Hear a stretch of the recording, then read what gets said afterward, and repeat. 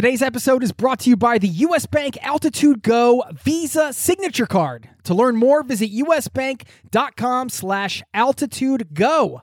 Today's episode is brought to you by Wise, the account that helps you manage your money around the world, which is huge for travelers. I've been a customer and a fan for 10 years. The Wise account helps you send, spend, and receive in different currencies fast, and they do it all without hidden fees or exchange rate markups. This service has been so critical for me in my life as a traveler, as a nomad, as somebody living abroad. And you can join 16 million customers and learn how the Wise account can help you out on the road at wise.com/travel. That's wise, wise.com/travel, or download the app.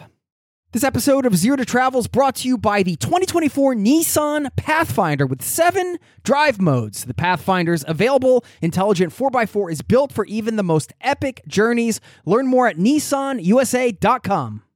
My attitude to adventure has very much changed. So when I was young, I thought, where I live is boring. If I want adventure, I need to get out there, far out into the world, which is, I'm sure, something that loads of young adventurous people have felt, isn't it? Home is boring, adventure is far away, and the further away, the better. And I did a lot of that, and I loved it, and I'm very grateful for it. And perhaps I needed to go through all of that before I could start to think, hang on, I have no idea what is in the next town to where I live. Maybe if I'm an adventurous explorer, I should go have a look what's in my town next door rather than to Uzbekistan or somewhere like that.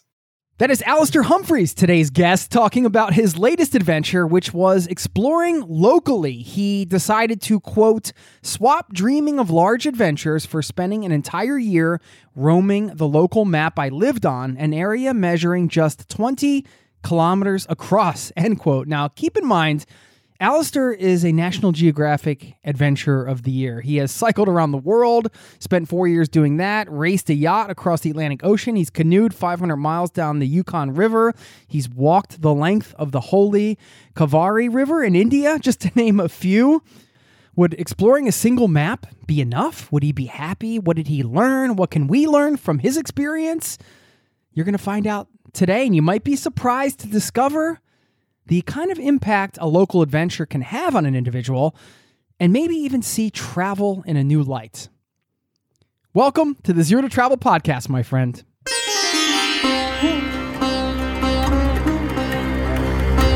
You're listening to the Zero to Travel podcast, where we explore exciting travel-based work, lifestyle, and business opportunities, helping you to achieve your wildest travel dreams. And now your host, world wanderer and travel junkie, Jason Moore. Hey, what's up? It's Jason here with ZeroToTravel.com. Welcome to the show, my friend. Thanks for hanging out, letting me bring a little travel into your ears today. This is the show to help you travel the world on your terms, to fill your life with as much travel as you desire, no matter what your situation or experience. Thanks for being here and being part of this community. And I invite you to get in touch anytime. Jason at ZeroToTravel.com is my email. I want to give a shout out to Evan, who dropped me a note from this community recommending a guest. I always love reading those emails from listeners. So let's make this a two-way conversation. If you haven't gotten in touch, feel free to do so. And you can always sign up for the newsletter, ZeroToTravel.com/newsletter. It's free.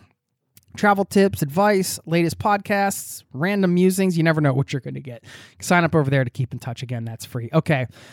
Today's guest, Alastair Humphreys. AlastairHumphreys.com is his website. I have a ton of respect for this guy. I mean, he's been so true to his values for so many years. He's put out so much work to help inspire others to live an adventurous life, whatever that means to them. A lot of frameworks he's created and concepts that can allow you to do that. One is he pioneered this concept called micro adventures, which is really about finding adventures near your home. But he really takes it to another level with this concept of exploring a single map, one tiny little area at a time near your home. You're going to hear about his experience today, get some practical advice for having your own local adventure, how to slow down when you travel. There's so much more in this episode, a lot of lessons that came out of this exploration, and it's worth a listen. I'll tell you that. Stick around on the back end. I will share what makes this concept so exciting and yeah, some final thoughts and a quote to wrap it all up. So please enjoy my conversation with Alastair Humphreys, and I will see you on the other side, my friend. Cheers.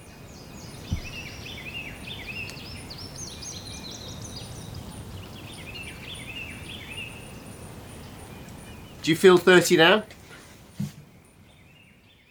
What age do I feel? That's a good question. Yeah.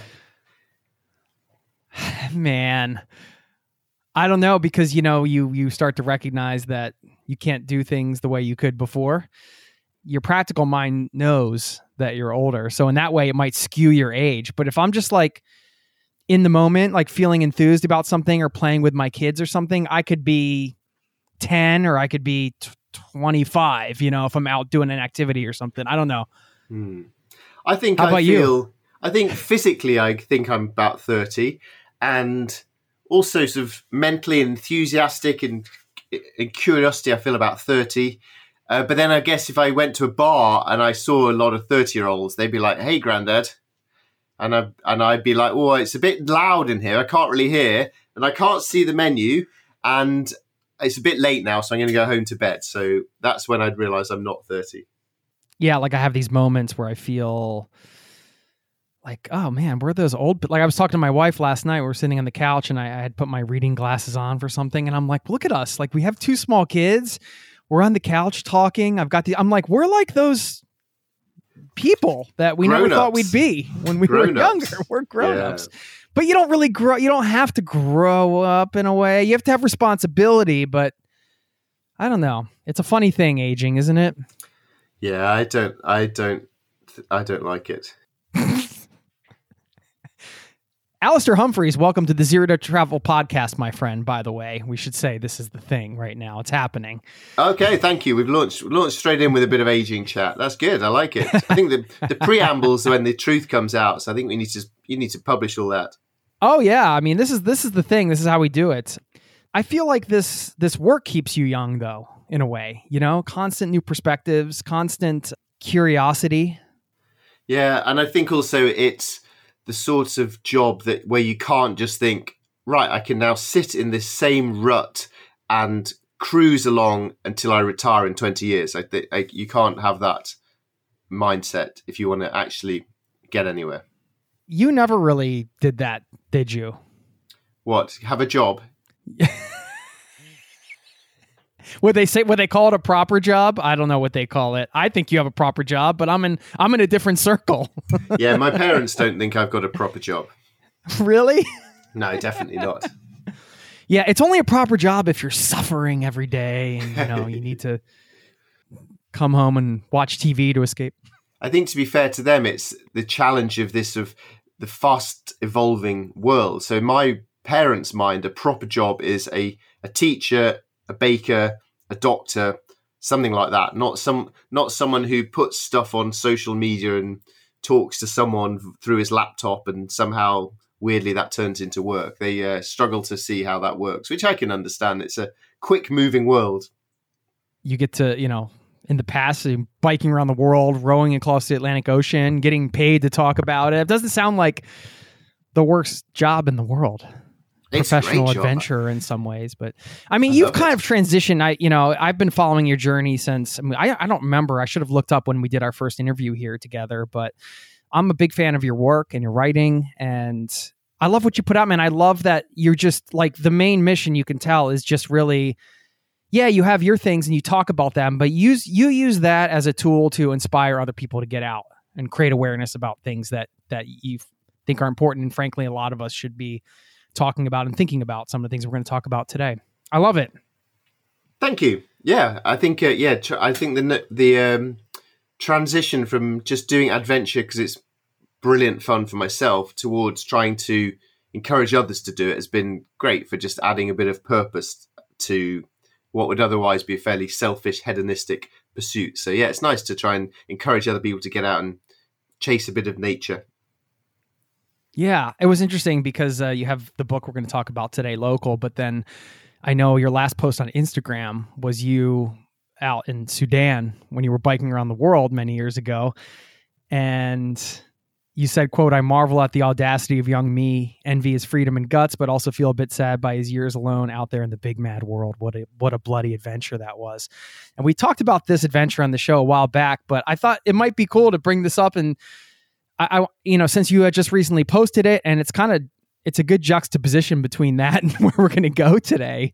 But thinking back to you, looking at that picture of you on the bike in Sudan when you biked around the world, and thinking about you now and where you are, talk about how you've grown in terms of like your travel and life. I know it's a big question, but. Well, I set off to cycle around the world in 2001. And actually I set off to cycle in August 2001. So I was 2 weeks into my bike ride, planning to cycle to Australia via Afghanistan, which is beautiful and exciting. When 2 weeks into my ride, 9/11 happened in the US. And of course, that tore not just America apart, but the world apart for years. So that was like a really defining moment for history. And if you think about how much the world has changed since then, that's when I set off cycling in a pre 9/11 world. And then suddenly that changed. And I set off. So I cycled around the world with no laptop, with no telephone, with no maps. So to cycle across a continent, I had one large sheet of paper with the road map on it. And it's just struck. And I think that's what really struck me when I recently stumbled across this picture of me in the desert in Sudan was right now, I would not dare. I don't go to the shops without my cell phone in my pocket, and I put Google Maps on to try and get somewhere I've gone to 50 times before. The thought of cycling across Africa with just a paper map just blows my mind. So that was why I was like, well played, young me. That was brave. I don't think I'd be able to do that anymore. So maybe I'm just getting old and soft. But yeah, the world of travel has changed spectacularly. I mean, you must have noticed that in your very long running podcast, just the different aspects of traveling the world. It's changed a lot, hasn't it? Yeah. Thinking back to your, let's call them like out of your home country adventures, let's say, did you ever think you would be where you are now, where you're kind of thriving on these local adventures that we're going to talk about today? Could you have imagined that? I think if you ask the young me cycling bravely through Sudan about his opinion of someone who is now pontificating on a popular travel website and writing a book about just exploring 10 miles of suburbia, I'd have looked down my nose at that old man for being a boring wimp. So my attitude to adventure has very much changed. So when I was young, I thought, where I live is boring. If I want adventure, I need to get out there, far out into the world, which is, I'm sure, something that loads of young adventurous people have felt, isn't it? Home is boring, adventure is far away, and the further away, the better. And I did a lot of that, and I loved it, and I'm very grateful for it. And perhaps I needed to go through all of that before I could start to think, hang on, I have no idea what is in the next town to where I live. Maybe if I'm an adventurous explorer, I should go have a look what's in my town next door rather than to Uzbekistan or somewhere like that. Yeah. I mean, I think that's universal with travelers, right? You're listening to the show. You feel like, yeah, you want to go and experience exotic places and meet interesting people from all over the world and understand those cultures. I mean, this always gets tricky, right? Because we talk about climate change and there's all of these, issues surrounding travel. Yet, we're fortunate. I mean, we're older, so we've gotten to go and have these experiences. And I feel like in some ways, or you could say it could be interpreted that, well, would we have gotten to this point personally? I guess I'm including this not because I'm definitely not an adventurer on your scale, but as far as like being a family guy, living in one place, having traveled around nomadically for 10 years and now just being in one place. And I know you've got kids and a family there, and that's, we'll talk about that. But is that a byproduct of having had the opportunity and the privilege to explore the world, and now you can be content with that? And if, that's a complicated question. And also, is that fair to, I'm thinking about somebody who's like 22 and listening to this and they haven't gotten to go do all that yet. But then now we have climate change and all these issues. You see what I'm getting at? I see what you're getting at. Yeah, I think you asked about 10 different questions within that, but I'll pick. Yeah, I know it's a terrible podcast move. That's all right. We'll put up with you thanks to my brilliant answer, which I'm about to make up now. There's a word, I think it's from Sweden, and it's something like flygskam or something, but it translates to flight shame, which is this notion of shaming people about going on flights. And I don't think that's very helpful. So I've flown to loads of places around the world. I mean, I have also cycled around the planet using only bicycle and boat. So I got 4 years of pretty low carbon travel involved there. But an interesting thing about that is that when I cycled around the world, not once did I ever think, this is a great environmental adventure. I'm being really low carbon by cycling around the world. Not once did I think that. And that was 20 years ago. So our approach and our attitude towards travel has changed so much since then. I've flown all over the place and I loved it. It's great. And I really still love, in theory, to fly to places. So my thought towards young people is you don't want to put people off having the adventure of a lifetime. But I think what is important is to consider the value of a flight you take. So, for example, I would probably frown at flying all the way to Vegas for a weekend extravaganza. That to me seems like a dumb use of carbon. But for that same amount of carbon and flight, if you fly to, I don't know, Canada, Mexico, wherever you fly somewhere a long way and then you stay there a long time and you have a fantastic life enhancing adventure, which makes you a more rounded, more informed, more passionate citizen of the world. And then you come home and you act on that purposeful adventure to live a decent life that's doing good for the world. Then yeah, that's a great use of getting on an aeroplane. So I think there's that aspect to it. But I think a really important thing to consider is it possible that traveling without plane, is it that you're not missing out? It's not a worse experience. It's different. Could it even perhaps be better? So I don't fly to give talks anymore.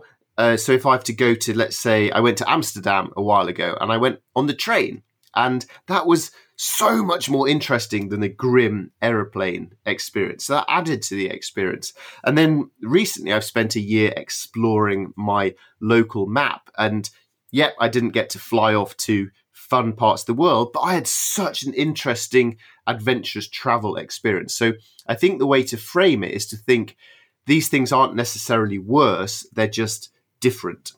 Okay, so let's talk about Local, the book, Local, A Search for Nearby Nature and Wildness. And I just wanted people to understand, briefly how much exploring you've done around the world and how different this is from, in some ways, but I guess similar in some ways in terms of the mindset. It seems like, reading through the book, this is when you decided to swap, I'm quoting the book here, I decided to swap dreaming of large adventures for spending an entire year roaming the local map I lived on an area measuring just 20 kilometers across. And you're based in the UK. And this is this is different. I think this is ironic because what you say in the beginning of the book is that you've done more research for this book than all the other books combined, but you didn't go very far. So that's pretty incredible when you think about it from that perspective. Yeah, it's a very, very different experience. So I spent 4 years cycling around the planet. I didn't do very much research for that deliberately because I wanted to be naive and learning stuff when I was out on the road. So when I was traveling around the world, I would never read about a country before I got there. I liked to arrive with a completely blank slate and just take in all those experiences. And then once I was there and afterwards, I'd really enjoy reading about the place that I'd been to and learning about it.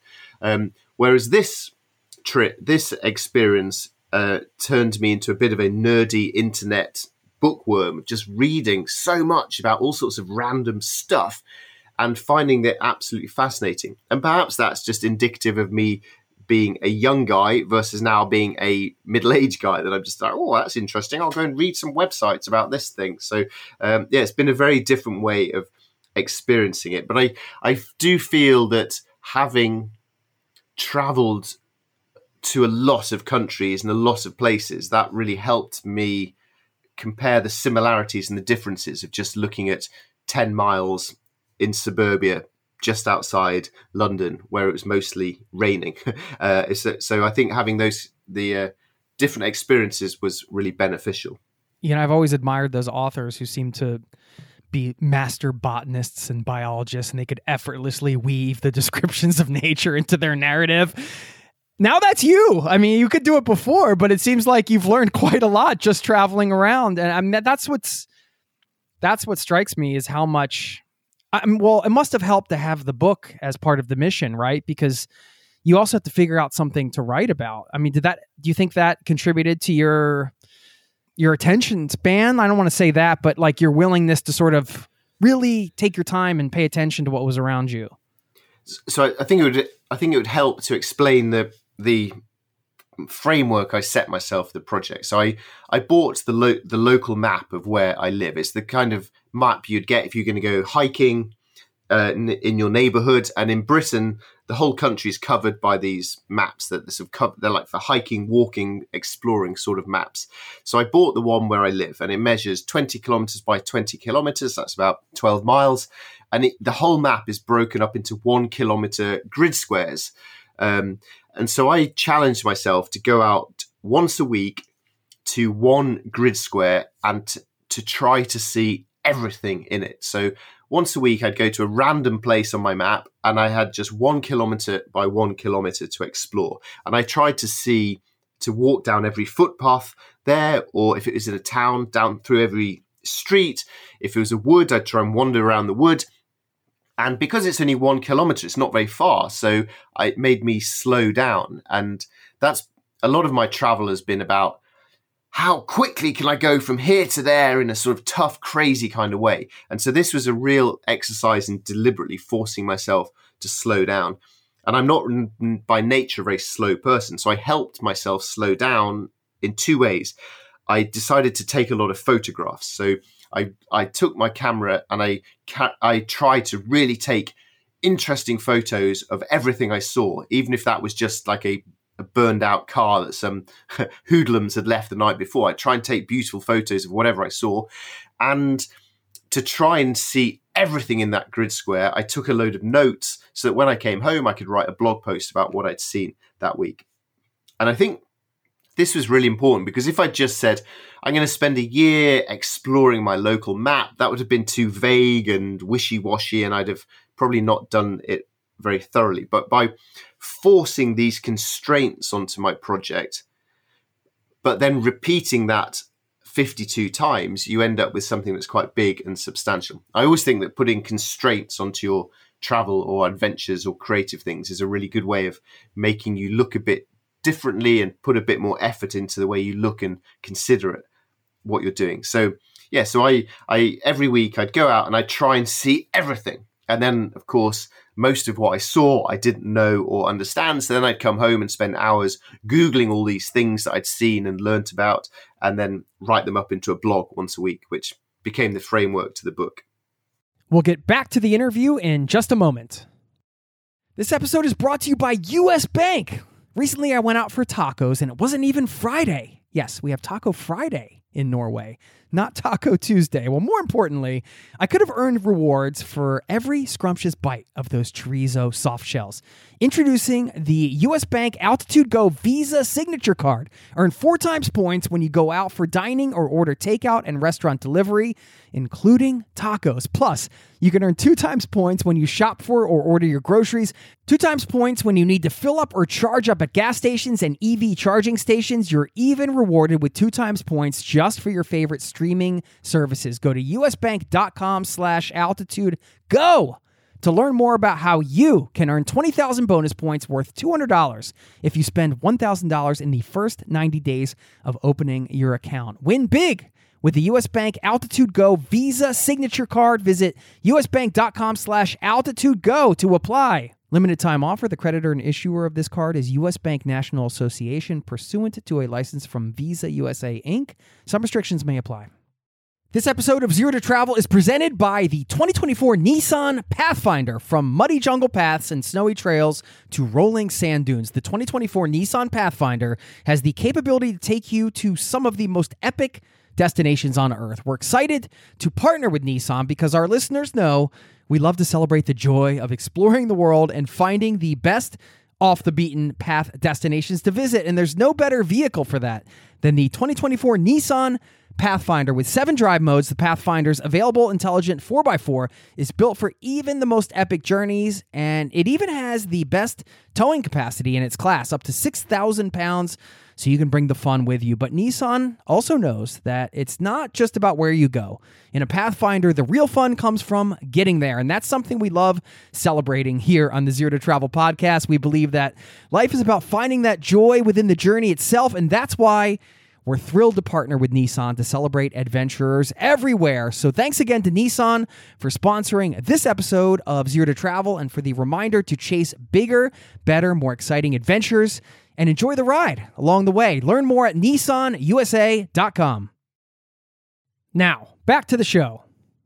Yeah, you mentioned coming home and having to do all this research and kind of figure them out. And people might be thinking, well, how many different things could you have seen in this? You must have seen these things before and all that. And I want you to share some of that, like some of the stories behind what you saw, maybe some of the unexpected adventures or things that were surprises to you, even though they were maybe things in the past you might have just walked past.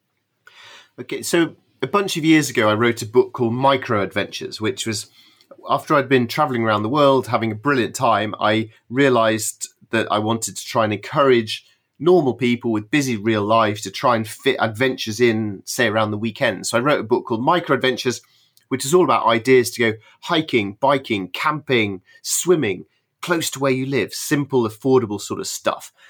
When I started exploring this map this year, I thought I was probably going to write Micro Adventures 2. Like, here are more ideas to go running and biking and hiking where you live.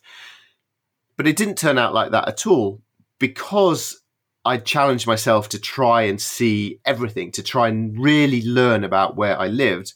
That meant that I started to pay attention to nature more than I'd ever done in my life before. And one of the most useful things was an app on my phone called Seek by iNaturalist. It's one of those really clever apps where you point it at a flower or an insect and it tells you the name of it. And I started doing this to all these plants that are all over Britain, plants which I've seen my entire life and just ignored, and I didn't even know their names. And starting to learn the names of these things, once you know the name of something, you notice it more often. And once you know the name of it, you can start to then be interested in it and start perhaps then to care for it. So I'd come home and I'd Google these plants and I'd learn that there were hundreds of years of folk history and hundreds of local regional names for this funny little plant. And it used to be used for X, Y, and Z.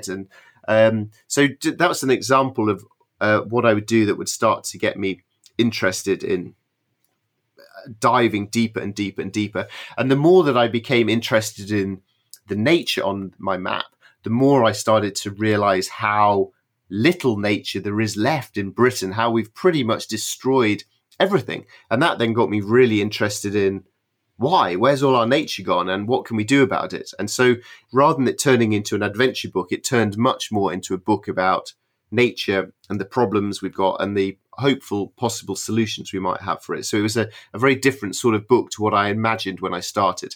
But I think that's the good thing about going out to explore locally. If you try it, you don't know what things would interest you until you really pay attention, and you'll find some little niche that excites and interests you, and maybe start to then tell other people about that part of it. But yeah, you don't know until you go out and pay attention. We mentioned nature, of course, being a big theme in this book. And I mean, I'll read a quote from the book. You said, why do we care so little about nature and its tragic decline? Is it because we have stopped noticing it?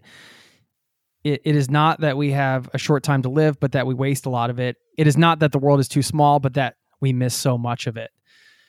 What were some of the big lessons you learned from researching this book and just taking your time to be closer to nature, closer to your home?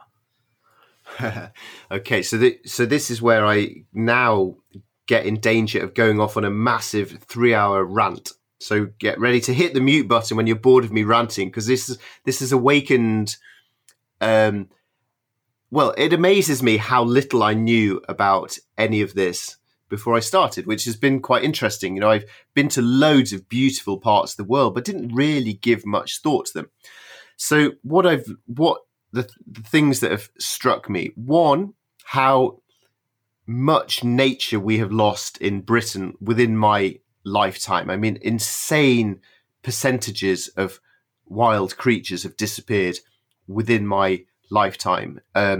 We have almost no trees in Britain, some of the least tree cover in the entire world. And I started to learn, but all my life I've thought, oh, England's green and pretty. It's lovely. It's beautiful. We've got lots of farms. It's pretty.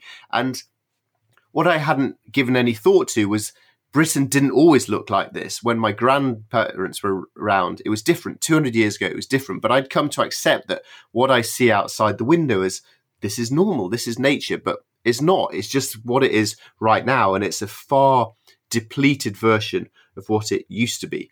And the way that we use our land on our local maps became fascinating to me. I started to get really amazed by how much of our land we use for farming, and how much of that land goes to certain parts of agriculture and diet, and the massive, massive implications of that on emissions, on nature, on river pollution. Learning what we use our land for and how that has changed. That's probably the single biggest thing that really got into me this year.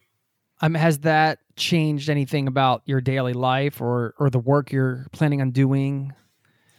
I'm very conscious this is a travel podcast.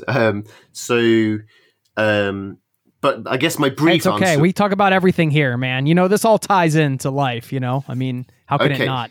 Okay, so my brief answer would be that it alarmed me so much that I feel now really duty-bound to be much more active in talking about nature loss, the climate emergency, the pollution of our rivers, and just to use one specific example, learning that 75% of the UK is farmland, and that 80% of that farmland is used for meat and dairy farming, and the incredible impact on river pollution and emissions, not to mention all the trees that have been cut down to make that amount of farmland, had a significant impact on my dietary choices.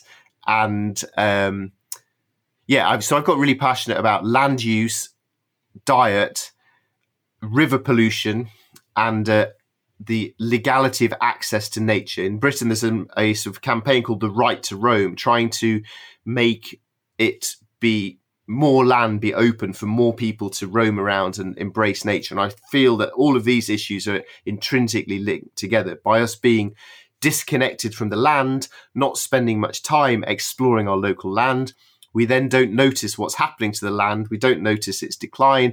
And because we don't notice that, we don't care about it. And therefore, we don't do anything to change that. End of rant. So are you a vegetarian now? Or When I was a kid, I used to think, I don't really want to be, well, I definitely don't want to be a vegetarian because I love meat. But I can kind of understand why someone would be a vegetarian. I can get that. But vegans, they are weirdos. That was my theory throughout my entire life, until I started to learn all this stuff about land, and I just thought, I can't eat meat or dairy at all now. So I'm now full on hardcore vegan, and I'm quite happy to bore anyone for hours on end like all good vegans. Since we're on the topic, maybe somebody's listening. Yeah, educate us a little bit how it's been. Was the transition... this is as far as everybody's own eating habits and everything. It's my thought is like kind of to each their own in a way, because humans are so different. So it seems like certain people need certain different types of things for their bodies. And if they're tuned in, they can know what that is. I don't know. This is a travel podcast. I'm not a nutritionist. Yeah, I'm just curious for anybody looking to, let's say, experiment even with that transition. What would be your best advice? Okay, so the first thing is I completely agree that diet is your own choice, but I really believe it's beyond a personal choice. It's a moral responsibility to society and to future generations that anything you choose to eat, you should consider the impact of that on the planet and on nature. And I think once you're educated on that, you can then make your own choices. But I really think to not do that is pretty bad form, I would say. Once you've educated yourself on those choices, fine. Then we get onto the actual eating itself. I love eating meat and cheese. I love it. So the biggest difficulty for me was, how can I make this not a miserable experience? I don't just want every meal to be depressing and rubbish. I don't have a strong enough moral compass to do that. So the key thing for me was learning to cook new food that was delicious. And the single best thing I did was a recipe book called the Green Roasting Tin Cookbook, which was just loads of really simple, really easy recipes, which are simple, cheap, and delicious. And boom. So that then really helped me. If I hadn't been able to eat delicious food, I would quickly have given up.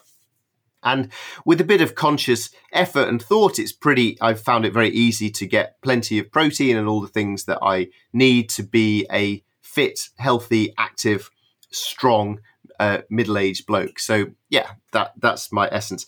What I would say is, if you choose to eat meat, and particularly if you choose to eat beef and dairy, which is so much worse for the environment, if you choose to eat them, then it's really important to eat pasture-fed beef, which is beef that's grown on fresh pastures only and doesn't in any way use soy from jungles, and basically does minimal wrecking to the land. So I'll leave it there, but I think it's I could talk literally for hours about food in a way that 2 years ago I would have not known anything. So it's become a absolutely fascinating subject to me.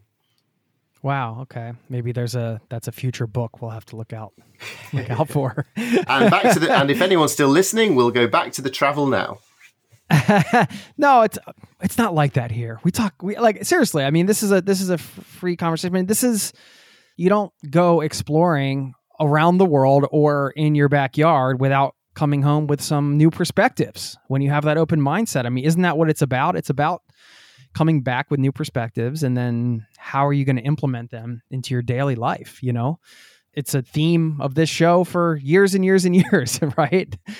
The thing you said about the transition, I think that can apply to a lot of things, right? Like if you're somebody who's looking to experiment with a new lifestyle or a new thing, and you're finding it hard, you're going to have to give something up in order to achieve that. Like you said, making it fun in some way, or finding a way to make it so it's not a miserable experience. So it's less, I'm giving this up and I'm losing it, and more, look at what I'm gaining.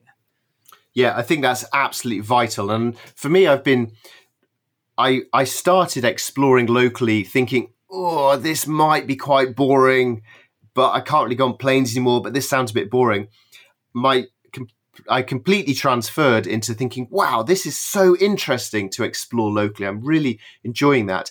And then similarly, say with farming, I can moan and moan and moan about the bad stuff of farming, but a positive way of looking at it is, wow, we have the potential in choosing what we eat for lunch today. We have the potential to free up loads of land, which can then be planted with trees. We can clean rivers. This can be a positive thing. I can learn how to cook delicious Indian food. So I think you're totally right.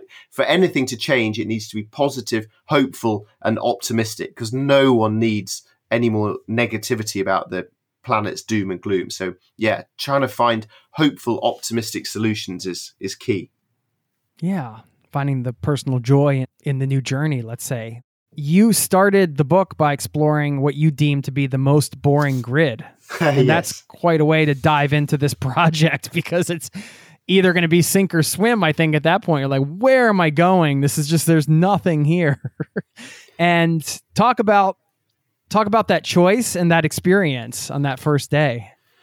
Yes, one of my favorite things about traveling is coming up with the ideas, the plans, the sort of daydream and having the ideas and then getting the map out and looking at it for the first time and wondering what it might be like. I love that part of planning adventures. In this instance, there was so little stopping me beginning. The only issue was I had to buy a map. I could afford to buy a map. I got the map, I looked at it, and then I just had to literally walk out my front door and the journey had then begun. It was as simple as that. The biggest barrier I faced was within myself thinking, this might be quite boring for me and possibly quite boring for people who might read about it later on my website. So I'm going to test this out straight away by just looking at my boring map and going to the most boring place on my boring map. And then I'll see what I see and I'll come home and I'll write about it. And if it's really boring, then that will be the end of the project. And then I can just get on a plane and fly to Bali instead and forget all this nonsense. So that's almost literally the opposite of every adventure you ever took in the past, the beginning of it, right? Yeah, exactly. But it was nice that it was so easy, so simple. So for example, anyone listening to this can think, I'm going to test out this guy's idea. And you can go out of your front door right this minute, walk around. And if you think, this is interesting, keep going. If you think, this sucks, this guy's an idiot, then go do something else. It's so easy to give it a try. And so the first place I went to is on the map just looked empty. There were no roads, no footpaths, no contour lines, no hills, no rivers, no lakes, nothing. It just looked like emptiness. And I went there with my camera to force myself to slow down. And within about 2 hours, I realized I'd only gone about 200 meters because I'd started taking photos of all this stuff and writing notes. And suddenly I realized that there's so much stuff literally everywhere you look. If you are interested, then everything becomes interesting. And the deeper you dig, the more that you can find. And the closer you pay attention to your local map, the bigger it gets. So it was a really fascinating, eye-opening experience that I had right at the beginning. That's so cool. I love the serendipity of travel where you have these chance encounters, usually with other humans, and in a way, something happens. And I noticed there was a moment in your book. Now, I don't know if you saw it the same way, but I saw it as a serendipitous moment because you met these children that had, we would call it a slingshot. I think you call it a catapult in the UK. And they were carrying it around. They had made this slingshot out of wood. And you had like in your pocket these pellets that you could use because I guess you have a slingshot in your shed where you work. Yeah. I just thought, yeah, you said it's your procrastination tool. Yeah, bring that over here. Let me see that slingshot. I mean, by the way, that inspired me. Like, there's no reason I shouldn't have a slingshot in my office. Yeah, you're definitely not too old to have a slingshot. And and you can get these from Amazon, like clay pellets, so that when you fire them off, that rather than ball bearings, they're biodegradable. So yeah, they're fun. When I get bored of writing, I just try and shoot stuff. I love it. I saw that as a serendipitous moment. That stood out to me as one of those moments where if I was traveling, I'd be like, what are the chances that I have like a pocket full of slingshot pellets and then I meet somebody who's carrying a slingshot and we have this interaction? I don't know if you see it the same way, but that to me was a moment in the book where I thought, wow, like look at the serendipitous moments you can have right locally. If you're having that sort of out adventuring mindset, I thought it was so cool. Did you see it the same way, or was it just sort of like, oh, this just happened? I didn't see that at the time, but you're completely right. You know, one of the joys of travel are exactly that, those serendipitous encounters. And because you're out traveling, you're in a different mindset to your going to the grocery kind of mindset. You're more curious, you're more interested to engage with people. And yeah, these kids were gypsy kids, so from the traveller community who in Britain, they sort of this history of being nomadic, I guess, but they're also very much prejudiced against in Britain. There's a lot of prejudice against traveller communities, and so it was really nice to meet these kids and to talk to them just as normal kids, playing with a slingshot, firing at tin cans, and it was a really lovely encounter. And actually, one of my biggest regrets about the whole project. I'm quite a shy person.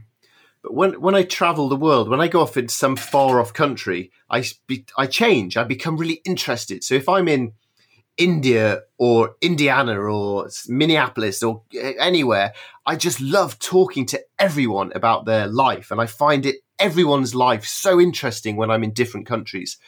When I'm at home in the UK, I'm shy. I don't really talk to people. I don't talk to people at all, really. And one of my regrets from this whole project, or not maybe regret, maybe it's perhaps just a future project, was I wish I'd got deeper into the people living on my local map. But where I live is quite built up. There are probably hundreds of thousands of people, but I wish I'd been more curious about the people. And I think that perhaps is a prospect for a future thing. But yeah, I'm just a bit shy about talking to people when I'm close to home in a way that I'm not when I'm far off around the world. Yeah, I don't think that's uncommon. It's interesting. I think that what is that? It certainly can be the adventurer's mindset, but also, yeah, it could be like exploration of identity. It could be millions of things, right? Or just your heightened curiosity. I wonder if some element of it is just, I don't know, when you live in the same culture, it's just such a part of you that, is there a subconscious sort of programming? You just kind of like, well, this is how I am when I'm home. And it's just like, even if you try to break out of it, it's just your unconscious mind just kind of puts you in that modality. I don't know. Yeah, yes, definitely. And the technical name for it is place blindness that I learned about, which is you just kind of, where you live is just not that interesting to you because it's where you live. And, if you were ridiculously overstimulated by every single thing you saw and heard in your normal day, then your head would explode. So I guess over evolution, we've just learned to just accept everything around us as normal and just be alert for the things that are a little bit different. And I think that's why traveling is so wonderful. I love getting to a new country and how in a supermarket things smell different and they put the bread in a different place to the cheese and it's all a bit different. Or when you cross a road and you press the little button to cross the road, the beep, beep, beep noise is different in different countries. That's so interesting. And if you walk around your hometown like that, then I think your head would explode. So, but what I tried to do with my map was to engage that traveler's curiosity once a week when I went out to these little places to just really be interested in everything. And it was very, very consciously trying to get into a frame of mind that I'm in when I'm traveling to far off parts of the world. We'll get back to the interview in just a moment. Would you love to have an incredible cup of coffee every day? I've tried it all. I've done the pour over, I've done the French press, but I tasted an AeroPress coffee many years ago and immediately I was sold. I had to get one. AeroPress is a patented 3-in-1 brew technology. This combines the flavor benefits of espresso, pour over, and French press all into one compact portable device built for travel or home. I love things you can use in both places. This device has over 55,000 5-star reviews in over 60 countries. AeroPress is the best reviewed coffee press on the planet. I've owned one for so many years. I don't even remember how long it's been. And they are under $50. So they also make an exceptional gift. Thoughtful, proven, tasty, and travel oriented. Who wouldn't love that? Now, you get 20% off just for being a listener of this show at aeropress.com/zero to travel. That's AeroPress, AeroPress.com/zero to travel. That will save you 20% on checkout. Thanks to AeroPress for supporting today's show. Hey, it's Jason here. Did you know you are invited to join the first ever Zero to Travel community trip? Yes, we're planning a trip together. We're headed to Morocco November 30th through December 9th. And you can get all the details at zerototravel.com/trip. It's open for booking now. We have 13 spots left at the time of this recording, and you have until the end of March to book. So if you're interested in traveling with an amazing community, this community, a small group of people on an incredible journey through Morocco together with me, sign up over there at zerototravel.com/trip to get all the details. Thanks for listening and hope to see you there. Now, back to the show. Did you have any other serendipitous moments or that you felt they were serendipitous at that moment? Oh, gosh. because an awkward silence is awkward on a podcast, I'll say, no, next question, please. And then I'm sure as soon as we'll hang up, I'll think of lots of examples. Fair enough. Fair enough. You start off the book saying, I don't like where I live. I'm here for my family because they like it and I like them. And that's reason enough. I'd much rather live in their world than live without them in mine, which I think is a very beautiful sentence, by the way. I stole that from a song. I resonate with that. How do you feel about where you live now? Well, I really, there's a lot of places that I would rather live, but I feel connected to where I live now, and I feel more concerned about trying to care for it, and I feel more interested in it. So I'm much more noticing now of the seasons changing. It's autumn now, so there's all the beautiful autumn colours, but I think I pay much more attention to those things now, having spent a year in great detail. So I feel much more connected to where I live now, and I appreciate a lot of the good things on it. And I also am aware that there are so many places on my local map that are new to me even now. So if I want to be a curious explorer, then I shouldn't really moan and complain about where I am. I should just go and find somewhere 5 miles from my front door that I've never been to before. So it's been very helpful for getting me more connected to where I am. I'm sure there's people listening that are resonating with that. It's nice too when you have a practical solution to that problem, right? As a traveler, and you're like, I'm in this place, I can't travel, and also I don't like where I live. It sucks.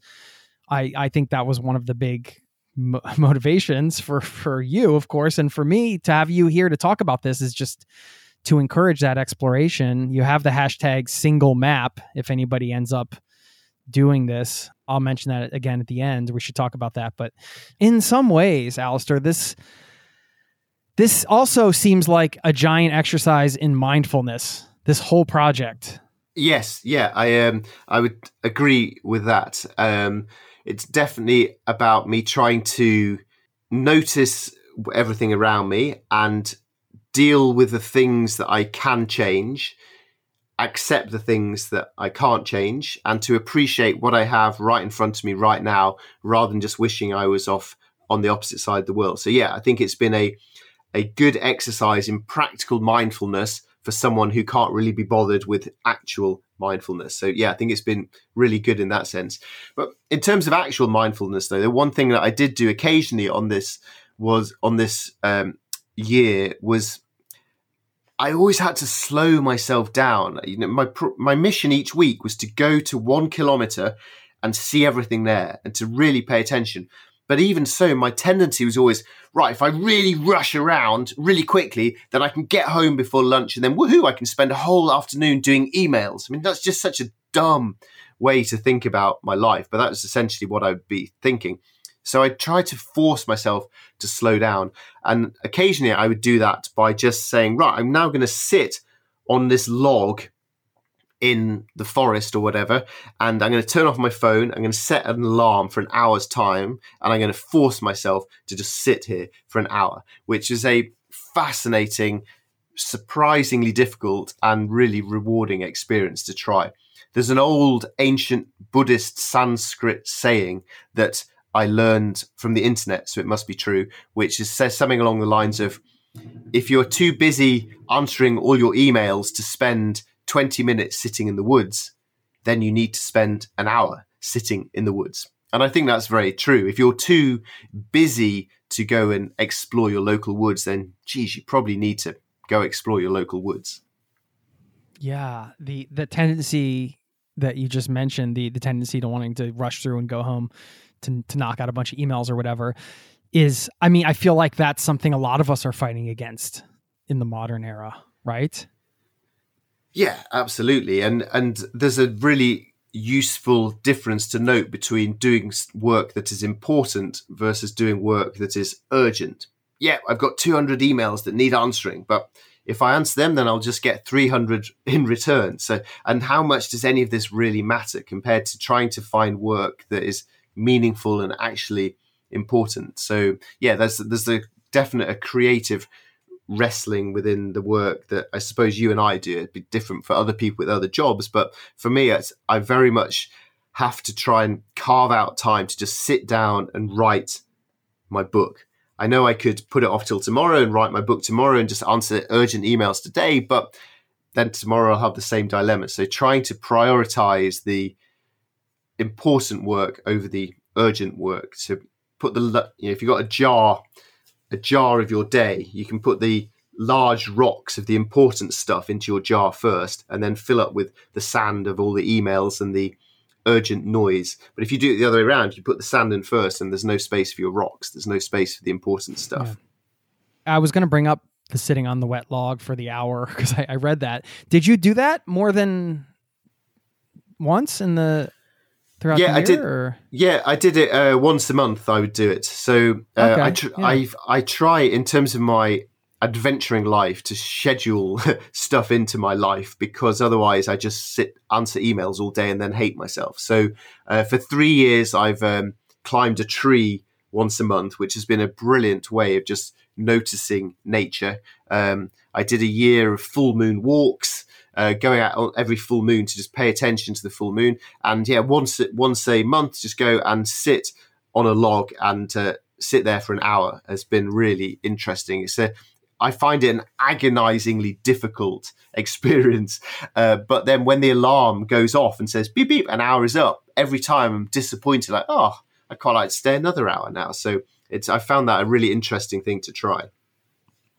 It is. I mean, we're not meant to take in all this information that we do now. It's just not, it's come so quickly, and it's not something necessarily the human mind is built for. So has all of this mindfulness through the exploration carried into your daily life, do you think? Has it impacted your day-to-day? I'm very much enjoying our veering away from travel. I think in many ways the good old days of talking about what size rucksack do you take on your adventures is easier.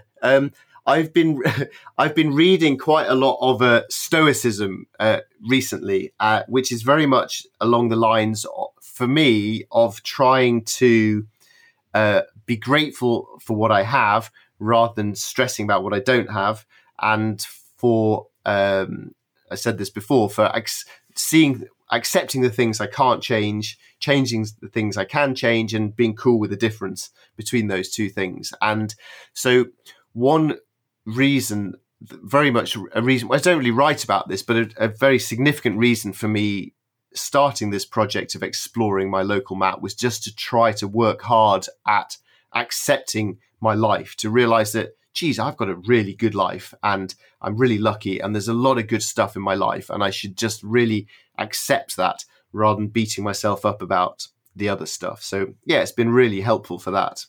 In your position, just thinking about I'll call it your career arc because of the adventures and kind of where it's gone. You know, you could have gone either way in some ways. You could have continued going on far off adventures, but then missed a lot of family time. You're choosing to stay home, and now this taking everything in a new direction. I really admire your work, man. I think it's great. I think that your ability to foster curiosity anywhere. I mean, that to me, that and gratitude, I think, is the trick to just like happiness in daily life, I feel. Yeah, I couldn't agree more. And I think, I agree. Put yourself in the most suburban-y strip mall place in America, let's say, like just concrete jungle. There's Walmart, you got Target, you got, whatever, all of the chains.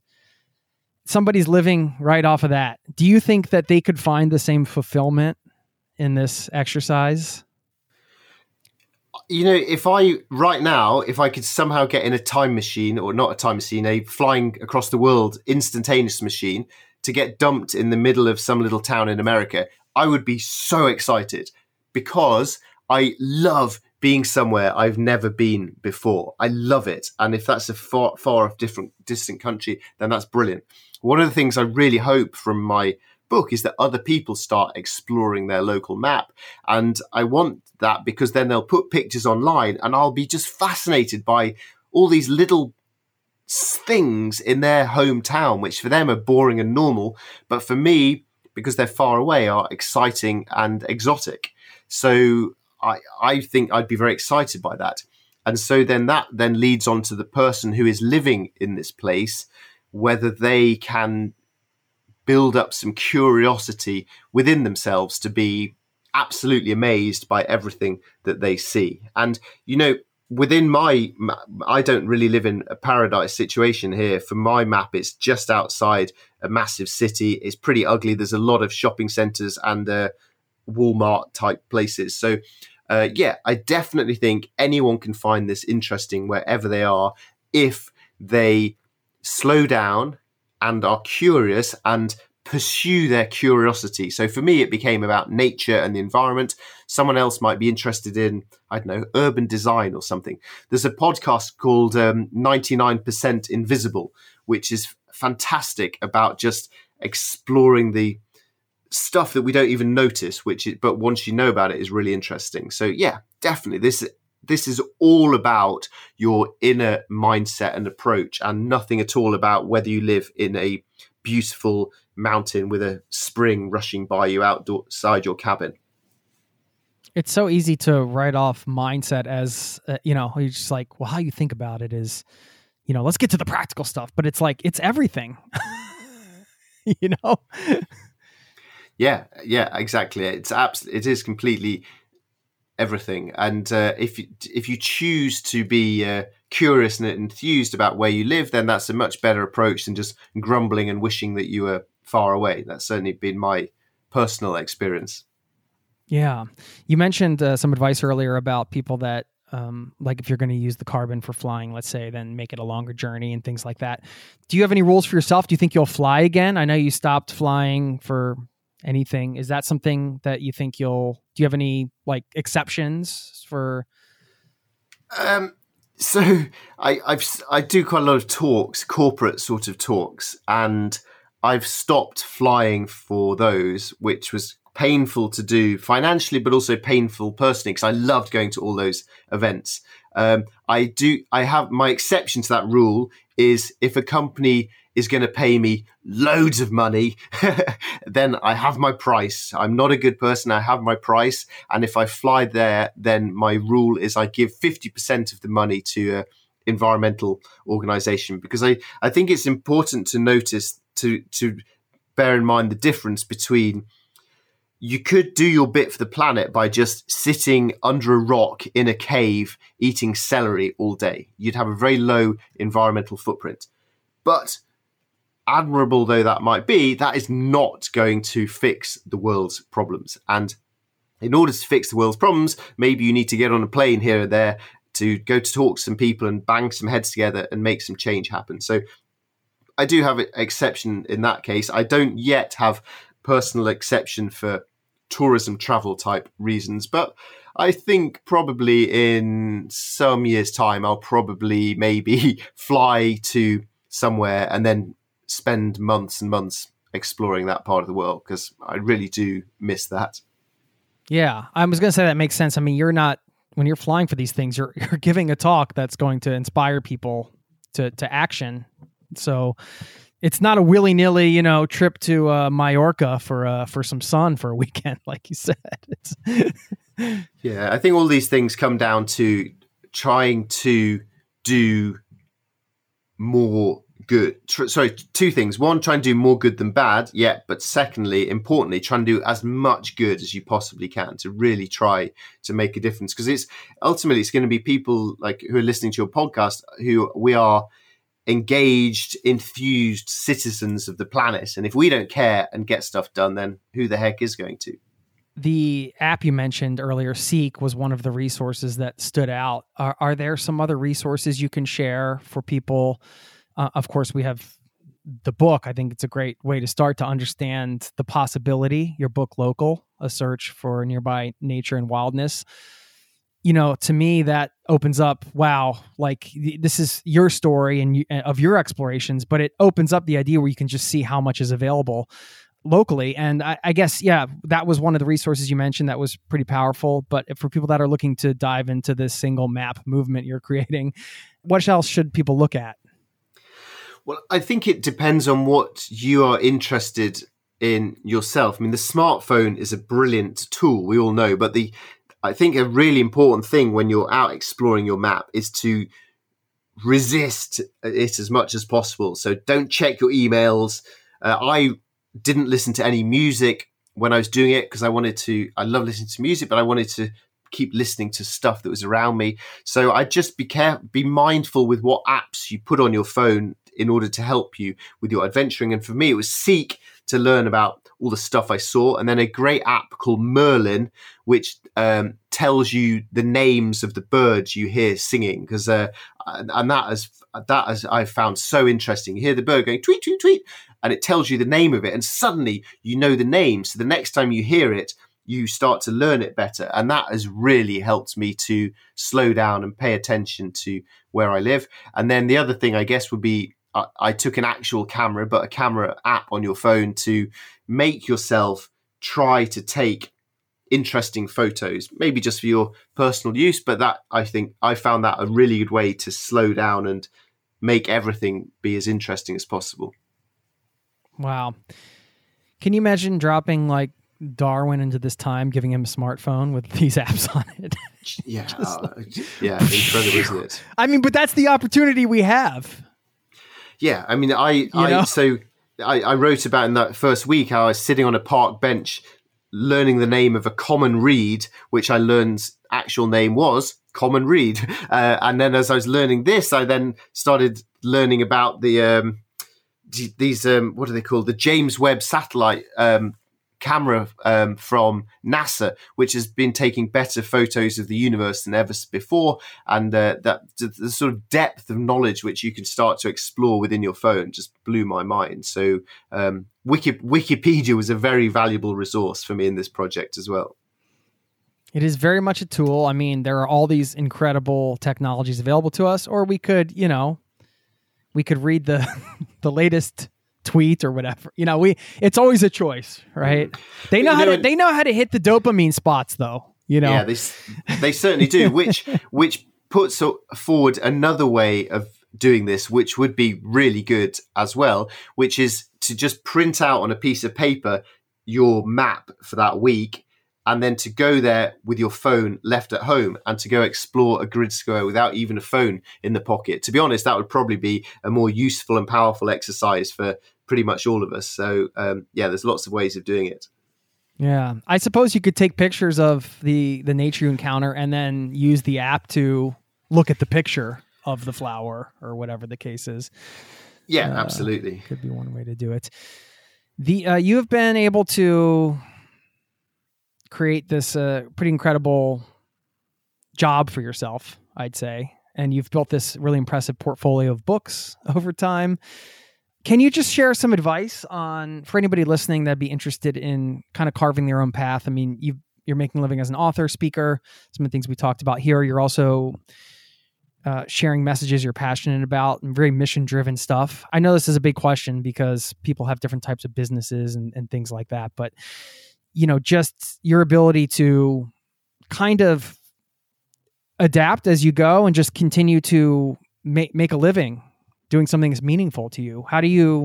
What kind of advice would you give somebody listening that's interested in that type of life? Well, I suppose for me in the travel world, the key was, first of all, to do something really interesting and do it because it felt important and meaningful to me. And that had to be the initial real priority. And I think sometimes people get it the wrong way around. They want to have the career in order to do the adventure. But actually, you've got to do the adventure in order for anyone to be interested in you and care about you. So do something really, really interesting and then tell your story in a way that is honest and open and original, and then really importantly is repeat. It takes you 10 years to be an overnight success. So your first podcast wasn't that relevant to the universe, but add up hundreds and hundreds, and you end up with a cumulatively more important body of work. So persistence and repetition, and just I think it's really important to try and solve a problem for people. So, and a good way to do that, of course, is by solving a problem in your life. So find a problem that needs solving and go about doing that. So in my case, in this instance here, it was, I've stopped myself flying for adventures, and that's a problem because I want to still live adventurously. What can I do? I know, I'll go explore my local map. So that was the problem that I tackled in this instance. And then, yeah, just repeat. Right. Love it. Are you hopeful for the future? I mean, after thinking on all this, seeing how much, diving deep into the statistics of, as you mentioned in England, the lack of trees and all the sort of things, like you take in all that information, it's easy to get kind of discouraged about the direction that humanity is going. How are you feeling right now? I'm really hopeful. I mean, the planet is unbelievably screwed, but 20 years ago, when I cycle around the world, I didn't even know that, let alone care about that. And yet now we all know that, and we all care to some degree. We're on different levels in our journeys, but there's a huge awareness to these things now. And the solutions are very much achievable. They're not easy, but they are very simple. It's not hard to, for example, in Britain, it wouldn't be hard to clean up the rivers, free up a massive area of land which could be rewilded with trees and given back to nature, and clean up all the rivers to reduce emissions enormously and to bring back a huge amount of nature. That is very, very simple for how to do that. It just requires a sufficient number of people to demand that their politicians make it happen, because it will only happen by voting appropriately and shouting loudly. But yeah, I'm optimistic and hopeful, because the upshot of all this is that the future can be so much more beautiful than the present is. And also, just in terms of us as travelers, it's really cool to get on a train and go explore some place you've never been. It's really cool to explore your local neighborhood. So this is an exciting, optimistic way of looking at travel as well. So yeah, all is good, or all can be good. Are you going to get involved in politics? I mean, a lot of this comes down to policy.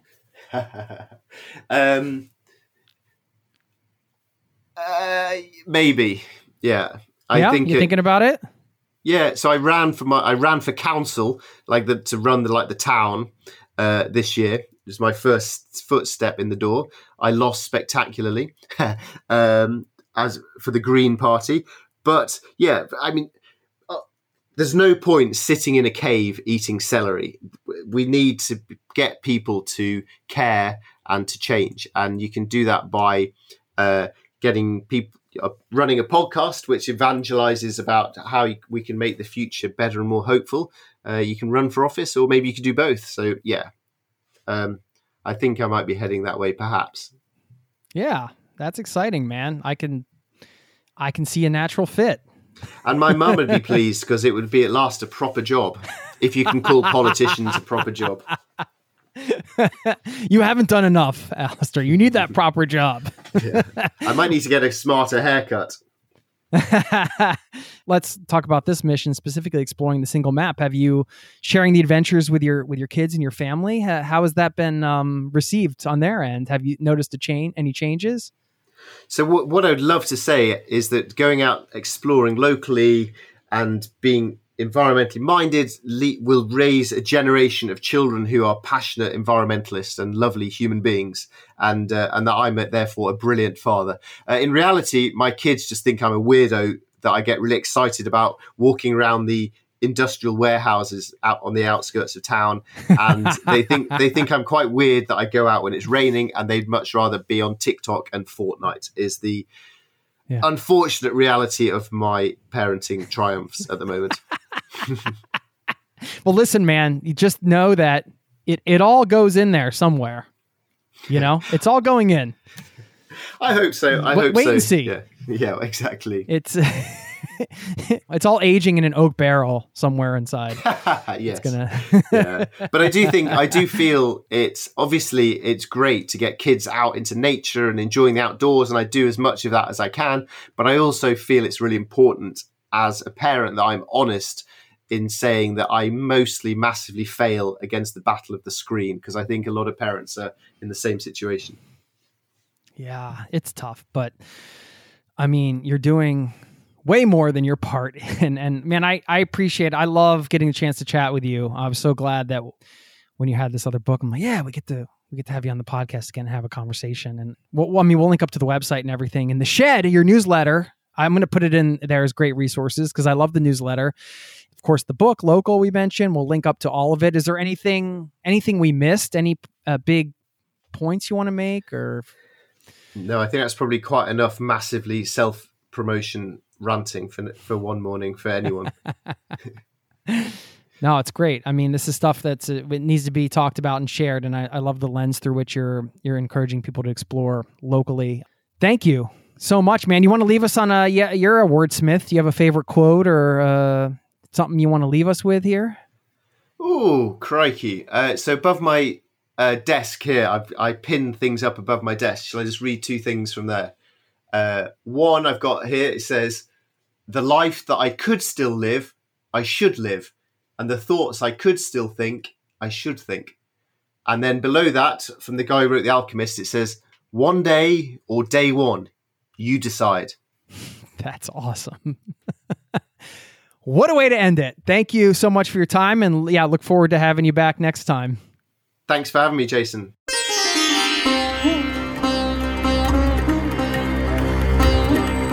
There you go. I want to thank Alastair Humphreys for his time. Always a pleasure to chat with him. When he dropped me an email and mentioned this book, I said, please, yes, come on the podcast. I think this is his third time on now.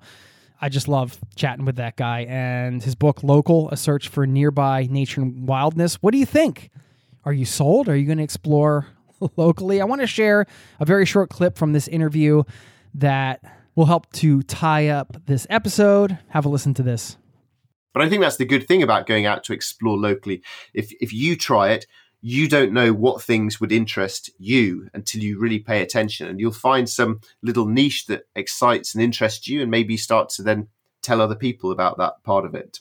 And that to me is the exciting part of all of this, that we all have our own unique interpretation as we're traveling, and locally is no exception, right? Can you be content exploring a tiny sliver of the planet near your backyard, no matter how bad the weather, how industrial it is, how unappealing it may seem?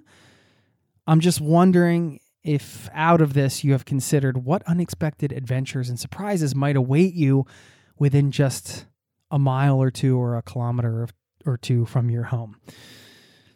It's out there. We can all go get a map, maybe sit on the log for an hour somewhere. I don't know. I will say my number one takeaway here is something that we all know, but sometimes we forget to embrace, is that adventure really is a mindset, right? I mean, Alastair has done a great job of creating these frameworks like micro adventures or this idea of exploring locally on a single map. Really what it comes down to is embracing that traveler mindset, that mindset of openness and exploration, curiosity and adventure, and getting out into the world. We don't have to go far. I will wrap it up with a quote from Ralph Waldo Emerson, who said, quote, "Adopt the pace of nature. Her secret is patience." Thanks for listening, and I'll see you next time. Peace and love to you and yours. Cheers. This podcast has been brought to you by ZeroToTravel.com. Ideas and advice to make your travel dreams a reality.